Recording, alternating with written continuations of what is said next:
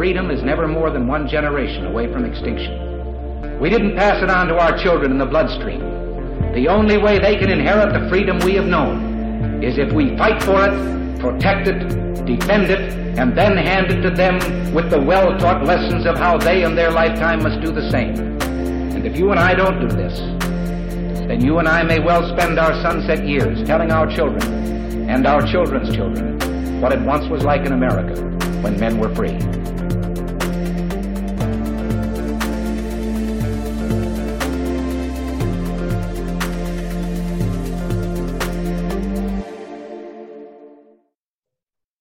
Hey everybody, welcome to episode number 226 of Gun Freedom Radio, where we engage, we educate, and we inform. We are brought to you by azfirearms.com, your nationwide hometown gun shop. I am one of your hosts, Cheryl Todd. And I'm the other guy, Dan Todd. Our theme today is winning in the courts, and our guest is Holly Sullivan. Holly currently serves as the president of the Connecticut Citizens Defense League, a 27,000-member nonpartisan grassroots organization devoted to advocating rights affirmed by the Constitution of the United States and the state of Connecticut. Absolutely. Welcome to the show, Holly. Hi, Cheryl and Dan. How are you? We are great, and I know that you must be feeling pretty good too, because we are following up today from our previous interview just a few short weeks ago when you had told us that there was a lawsuit that the CCDL, the Connecticut, what is it? Connecticut Citizens Defense League, easy for me to say, filed against your governor, Ned Lamont, and several municipal police chiefs to stop their blatant and ongoing violations of your members' right to keep and bear arms, as well as other constitutional rights. So fill us in. What has happened since we talked last? Right. So for anybody who missed the last episode, essentially what happened in the state of Connecticut is that when the COVID epidemic happened, our governor stopped a mandate that says that the police have to fingerprint applicants for their pistol permits. The state law says police departments must do the fingerprinting. Not all states even require fingerprinting, but Connecticut sure does. And the legislature has in the law that the police department must accept your fingerprints and take those prints. However, the governor issued an executive order that due to coronavirus, police departments do not need to take fingerprints of applicants for pistol permits. And, that started in March. I reached out to the governor's office in April saying, hey, look, we've got to come up with a solution here because we're now a month in that residents of the state of Connecticut have not been able to apply for a new pistol permit to possess or purchase firearms. And we received no recognition from the governor whatsoever, no acknowledgement of our communication, our attempt to work with the governor's office to find some sort of amicable solution. So then a few weeks after giving him some time to reach back to us, we wound up filing in federal court. And a temporary injunction has been issued by a federal court telling the governor's office that they must remove that statement that police departments could bypass that requirement. So we are very, very pleased that a federal court said that the governor of Connecticut was impeding the right to keep and bear arms. That is fantastic. I mean, it's horrible that you have a governor who is impeding. That part is not fantastic.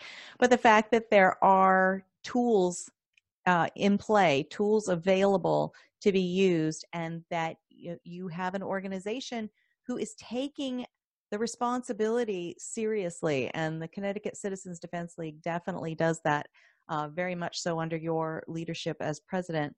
And so what is the practical implication and application of what the federal courts have said? So essentially, they gave the governor just a couple business days and said by Monday, June 14th, they had to have lifted that executive order, had to Monday, June 15th, that the police departments had to resume printing, or at least I should say, let me rephrase this. The governor's executive order technically said that the police departments did not have to abide by the law. And the injunction said that the governor had to lift that order, saying that the police departments didn't have to abide by the law. Very good. And then has that actually happened? In the vast majority of towns, it has. There are a couple of departments that seem to have gotten the memo a little bit late, and we are working on them to say, hey guys, this is, we're reaching out to each and every one of them and saying you have got to get back on track. You are in violation of state law. But the vast majority of Connecticut police departments have resumed fingerprinting. A lot of applicants do have to make an appointment, or they might have set window of hours, but that's been the case here for many years, and we wish it was a little bit easier, but it is getting back on track. That is so awesome. Are you finding that there are other citizens defense leagues around the nation? Do you feel like maybe they're like leaning in a little bit, listening and seeing and being encouraged by your success? I mean, absolutely. And to that point, it's other organizations as well that inspired me and my organization, so it's kind of a cyclical thing where I think that we see successes in other places and we say, hey, we can do that. And then there's also, national organizations out there that are just so phenomenal, like Second Amendment Foundation, some of those groups that you just look at their legal successes and say, we could do that too. And I think it's important that every advocacy group be tuned into what happens in the judicial system so that they know how to use that tool, like you said, because that is our balance of power, right, is that the judicial system is there to weigh in on the law. I think the citizens ought to get together in Connecticut and say, due to COVID, you are no longer the governor of Connecticut. That would be amazing. I think there'd be a lot of people on board with that. But yeah, it's been, it's interesting, and it is, it's one of those things that a lot of people make a lot of excuses. Well, we don't want people to get sick, and we don't want people to get sick either. We absolutely understand. However, this is not the first sickness that's happened in the United States, and it certainly won't be the last. So how do we find a way that the rights of the people remain strong, and you balance that with what's going on in America today?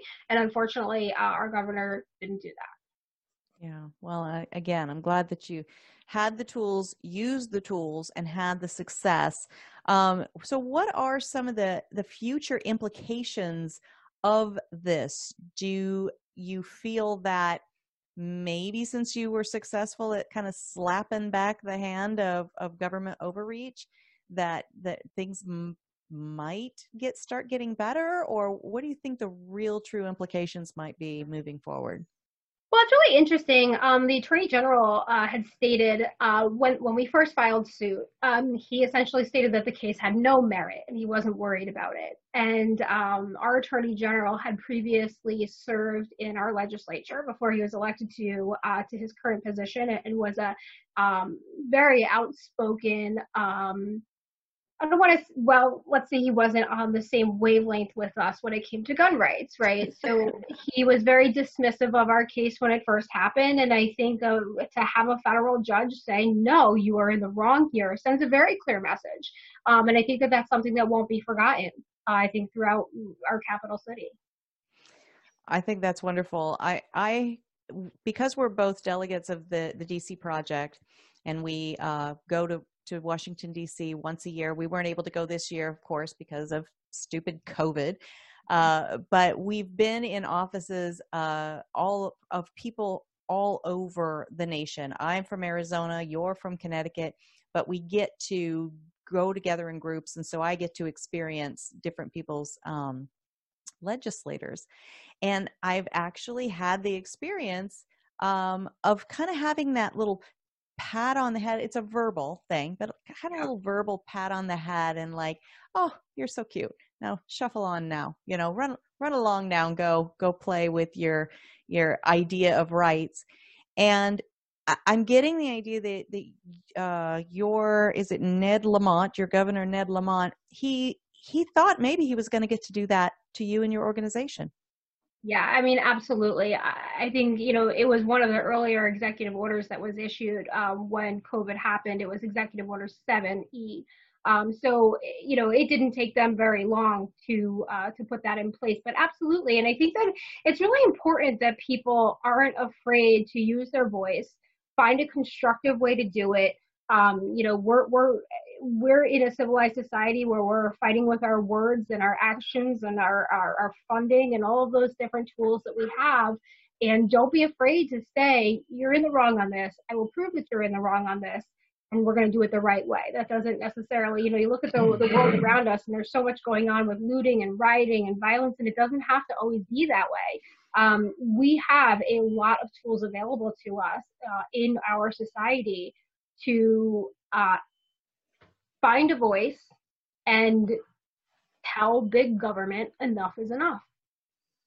Well, so Holly, does the state of Connecticut's constitution have a rule in there that if COVID happens, that they can become rulers? Actually does not, believe it or not. No, it doesn't. In fact, the Connecticut Constitution actually says that the people have the right to keep and bear arms in defense of self and state.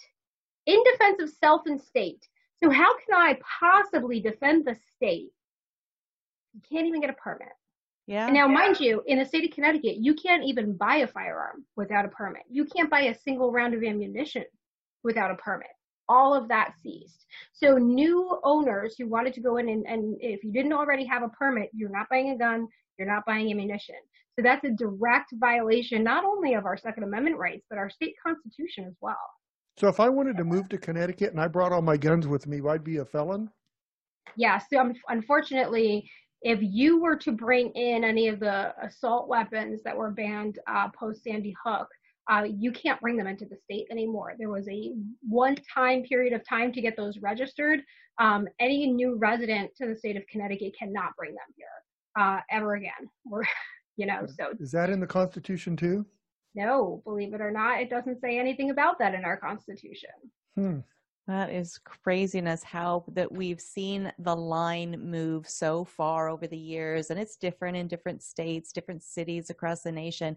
But, every time I read our Constitution and our Bill of Rights for the entire nation, I still don't see an asterisk in there. It still says shall not be infringed. And so, hopefully the measures that your group just took and the measures that other groups are taking.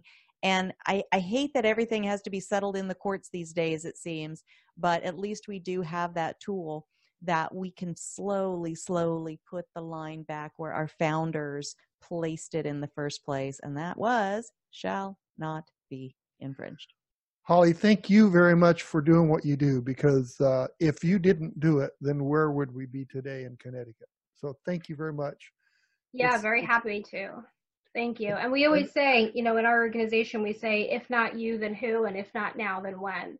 And I would love if, folks who were caught in that period of time that they were not able to exercise those rights, that they get on board with us, because they've seen it firsthand. They may have been some of the same legislators that they voted for in years past, but when people were feeling insecure about the ability to protect their own families, they've come to us and say, how do I get a gun quickly? And we say, unfortunately, we can't. Right. So let's get that fixed. Let's get that fixed. All right. Well, tell folks just before we run away, how do they join in on the fight with CCDL? Sure. You just go to ccdl.us. And there is a click to become a member. There is no cost to join us. We are a free organization. We will always be a free organization, and we welcome members from all over the country. Fantastic. Thank you so much for all you do, Miss Holly Sullivan of the Connecticut Citizens Defense League. Thank you. Thanks, Holly. Thank you, Holly. Bye-bye. Bye. Wow. So, I need everybody to listen to that, just that organization of 27,000 people were able to make a change. Yeah, that is a drop in the bucket of the overall population of our nation. But when you combine and condense and you focus your energy together, really important things can happen. Because really, it seems to me that when we see stuff change really dramatically in the wrong direction, constitutionally speaking. It's usually one or two people. Yes. It's just one or two people. But I And just everybody caves. They're Yeah. just like, oh, it's too scary to stand up and actually fight for the things that our founding fathers and mothers fought, bled, starved, and died to secure. We got this pocket constitution, really cool, real short. We've shown it to you before. And I'm thinking maybe there's two versions of this. No. Maybe this is the rights version Mm-hmm. and that there's an anti-rights version, because I look in the back of the book, there's not a blank page where you can add things to it. And there must be one, because how could anybody let the governor of Connecticut do what he's doing? Even the fact that you have to get a permit to own a gun and that you can't have an AR-15. How does he get away with that when he has an oath to take with this? So tell me how that happens, and why are the people of Connecticut and other states allowing this to happen? Why? Is this no good anymore? Is there one that you can add to it? I don't know, but that makes me really mad. I want to go to Connecticut. I want to move to Connecticut. Just to be a rabble rouser. I want to be 27,001. And one going to join the CCDL. That's an interesting point, is that you can be a member of the CCDL and not live in Connecticut. You can financially support them. I joined. I'm a member, and I live in Arizona. So because I see the work they're doing, it's important work. What happens in one state will impact every state. And so I would encourage you, even if you don't live in that state, you can be that 27,001 right from here, right from wherever you're sitting, listening to the sounds of our voices. But what do we do about that? The fact that the Constitution is the law, mm-hmm. It's been recognized for 200 years plus. Mm-hmm.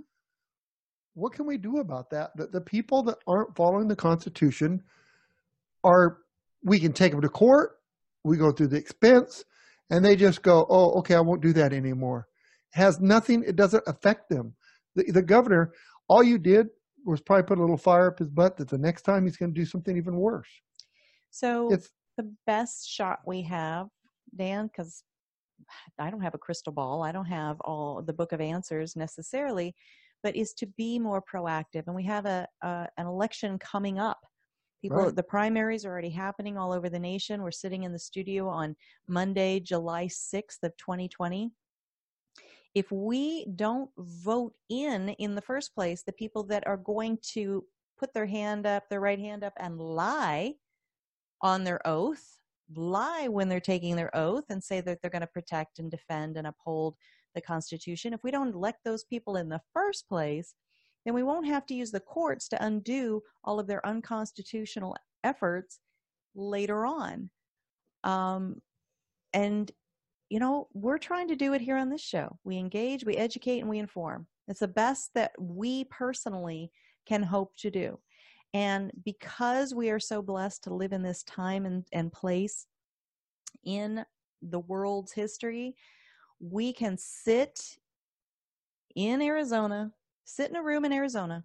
We can talk to people digitally all over the world, really, and exchange ideas and inspire people.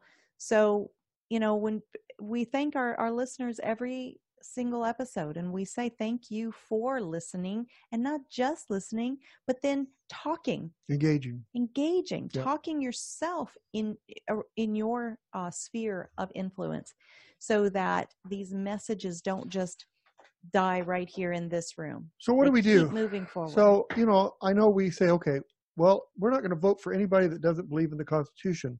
So then they go, well, who believes in the Constitution? And you look, and the only way to do this, I look and I get sucked into Facebook and Instagram and all that, and I see how Biden are wanting to be president. Mm-hmm. And I'm not knocking him, but he says, he's been in office for 40 years. He's been vice president, and he was going to make some changes to make America better. Well, what happened the last 40 years? He hasn't fixed anything This in is going to 40 be the years. magic moment, And- though. Right. This is the yeah, time. Just one more time. So the thing I'm saying is that when you hear people say they're for the Constitution, look at their record in the past. Does it sound like the Pelosi's and who's the other one that's anti-gun? Feinstein or Frankenstein or whatever her name is. Don't do that. How as far as the Constitution goes, I can, because they spit on the Constitution. Well, they do, but it doesn't. Okay. It doesn't. Well, I know, and I help our but side I don't. when I we didn't call names. I didn't I'm remember just not her a name, fan and of that. I apologize to all that. You know, but here's how did that one guy's? Never mind. I apologize. Yeah. Anyway, look, I get angry when I see that there's people that we have elected that don't follow the Constitution. So forgive me for saying name calling. I didn't remember her name, and that's how I helped her remember it. But we have got to find a way to, we need to either get rid of the Constitution or make it right. You know, follow the Constitution. So I guess pick a side, because especially this election, there's no fences to sit on, right? I mean, No, you can't see what toe happened. any line. You've got to decide: does the Second Amendment matter or does it not? And for us, that is our main So focus. Are you one of those voters that say, well, if I don't like this guy, I'm not going to vote for him, but I really hate the other guy. I'm not going to vote for him, so I'm going to vote for a guy in the middle. How are you on that? I mean, you know what I'm saying, right? I do know what you're saying. And that is always, it's a difficult question to answer, because how I vote, how I make my decision is how I do it. And it's not an indictment of how anybody else does it. And I think too often that is what happens, is people say, well, I'm going to vote my conscience, right? And the implication is that, well, you're not voting your conscience if you're doing it some other way. And so I'm not going to answer that question. The only way I answer that question is that I am a single issue voter. It is the Second Amendment, period. And then if you have two candidates who seem fairly similar on that topic, well, then I'll start going to how they've done their job on other issues. But the Second Amendment, truly, it represents how a candidate or an elected official views their own personal purpose for the job. Is it about their power, or is it about being a representative of their constituents? It explains to me how they feel about their power, how they feel about civil rights, human rights, women's rights, and even the First Amendment, because the Second Amendment is the or else, right? Right. That helps make sure that our First Amendment rights are respected. So it really does. The Second Amendment encapsulates a lot for me, and it tells me a lot about. And so this, I got to switch gears for a second. The way that different elected officials have interacted based on COVID, right? How much they've overreached, how much they've used an or else in their mandates. That tells me very much, if they can't be trusted with that, then how am I going to trust them that they aren't going to find some reason to overreach with anything else, including the Second So Amendment? it's just the mask right now, but it could be guns the next issue, or it could be air travel or anything else. And, I just got a bad feeling in my stomach, because I listen to people on the radio all the time, and I try to learn from what I don't like about radio. Mm-hmm. And one of the things that I hate it, is when somebody calls somebody a name on the radio. And you just did. And I just did it. Shame. So I can publicly apologize for that and tell you that that is not me.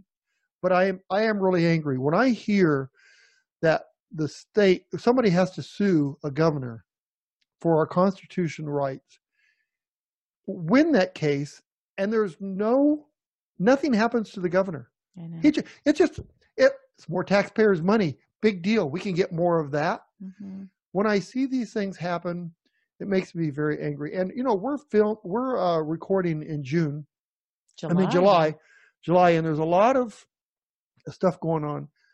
They're trying to erase our history. They're taking statues down. And I wanted to ask Cheryl, behind us we have Abraham Lincoln Memorial, a yard row. There, yes. Are you going to take that down? Yeah, I'm not one of those people that thinks that if you tear down No, we're not taking it down. In a fact, statue probably, that you undo whatever it is that Right. you think you're angry about, because they're destroying statues of people and events that they would profess to agree with. So that whole thing is just nonsense to Right. me. It's like temper tantrums happening, And- adults in children's bodies, and I really can't think of a way that somebody could gain my respect if that's their way of behaving in the world. So let's take the concentration camps in Germany. If any monument, if any physical reminder anywhere, you would think that it would have been flattened, burned, buried, maybe beautiful gardens planted there instead. You would think that would be the place. But they have not done that. And why have they not done that? Well, it's weird. That's interesting because no, they didn't. But you know what they did do in Germany after that? Anybody that had Nazi medals, things like that, could not sell them. Basically, had to destroy them. But there is a difference there. I don't think it's much of a difference because history is history to me.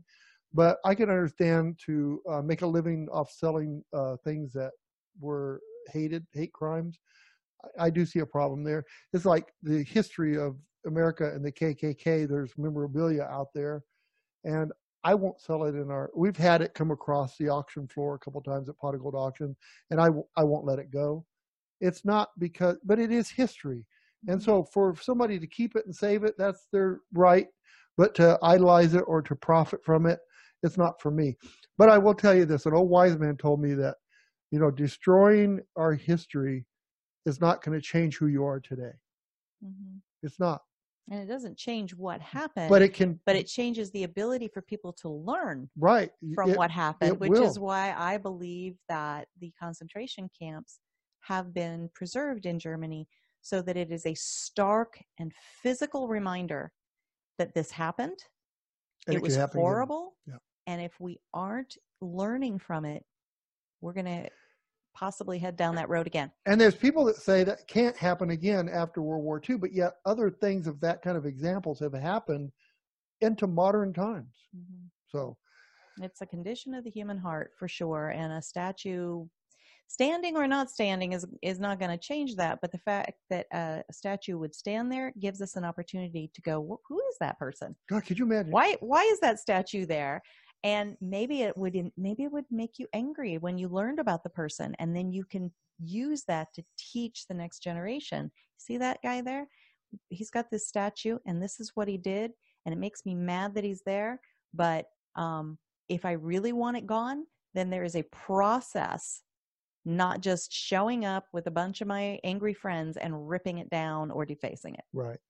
We've been married 35 years, and we've made some mistakes in our time. Do we forget those mistakes?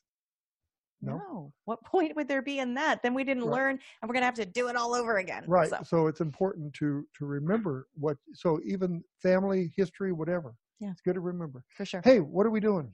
We are wrapping up. Well, shouldn't we thank our listeners and our guests? I think we'll thank our awesome listeners. Truly, what we do here would matter not nearly so much if it weren't for our amazing listeners. And how do people listen and watch? Well, you can tune in on YouTube or Gunstreamer or the OpsLens app if you want to watch a video of the guests that we've had on. And you can binge listen all you want to your heart's content. You can, and you did that quite well. And if you like to just have the audio version, then you can go to our website, radio.com. Click the On Demand tab. And as Danny so eloquently said, you can binge listen to your heart's content. And now he's mocking me. And then if you want to see pictures and bios and links to the works of all of our guests, click the Guest tab. It is a tremendous resource, and we don't hate it when you spend time there. So until next time, and thank you to our guest, Yes. Holly Sullivan, and the Connecticut Citizens Defense League for all the amazing work that they are doing. That's probably not easy work either. There's probably times that, man, I'd rather be doing something else than doing this. I'm sure, but it's necessary. And she has a daughter. Many of the members have children and grandchildren, and we all understand that we are the standard bearers, right? To move freedom forward and then to hand the baton to the next generation. So anyway, thank you to Miss Holly for the work that she does. And until next time. Until next time. What do we do? Wait till next time? Well, we do wait till next time, but in that waiting, we hope that everyone is praying for our nation. So please pray for our nation. Could we extend this a little bit? Could you listen to your neighbors and have a conversation instead of an argument, and be open and listen? Because if you're open, they'll be open. And That's you can probably get something figured out. Could we do that too? And then do we have to pray for our leaders? We do have to pray for our leaders. Okay. We have to pray for each other and pray for our neighbors that we disagree with. All of them, Dan. All of them? Even the ones you don't like. Okay. Especially the ones you don't like. Have a great week. Be good to each other, and God bless. Bye-bye.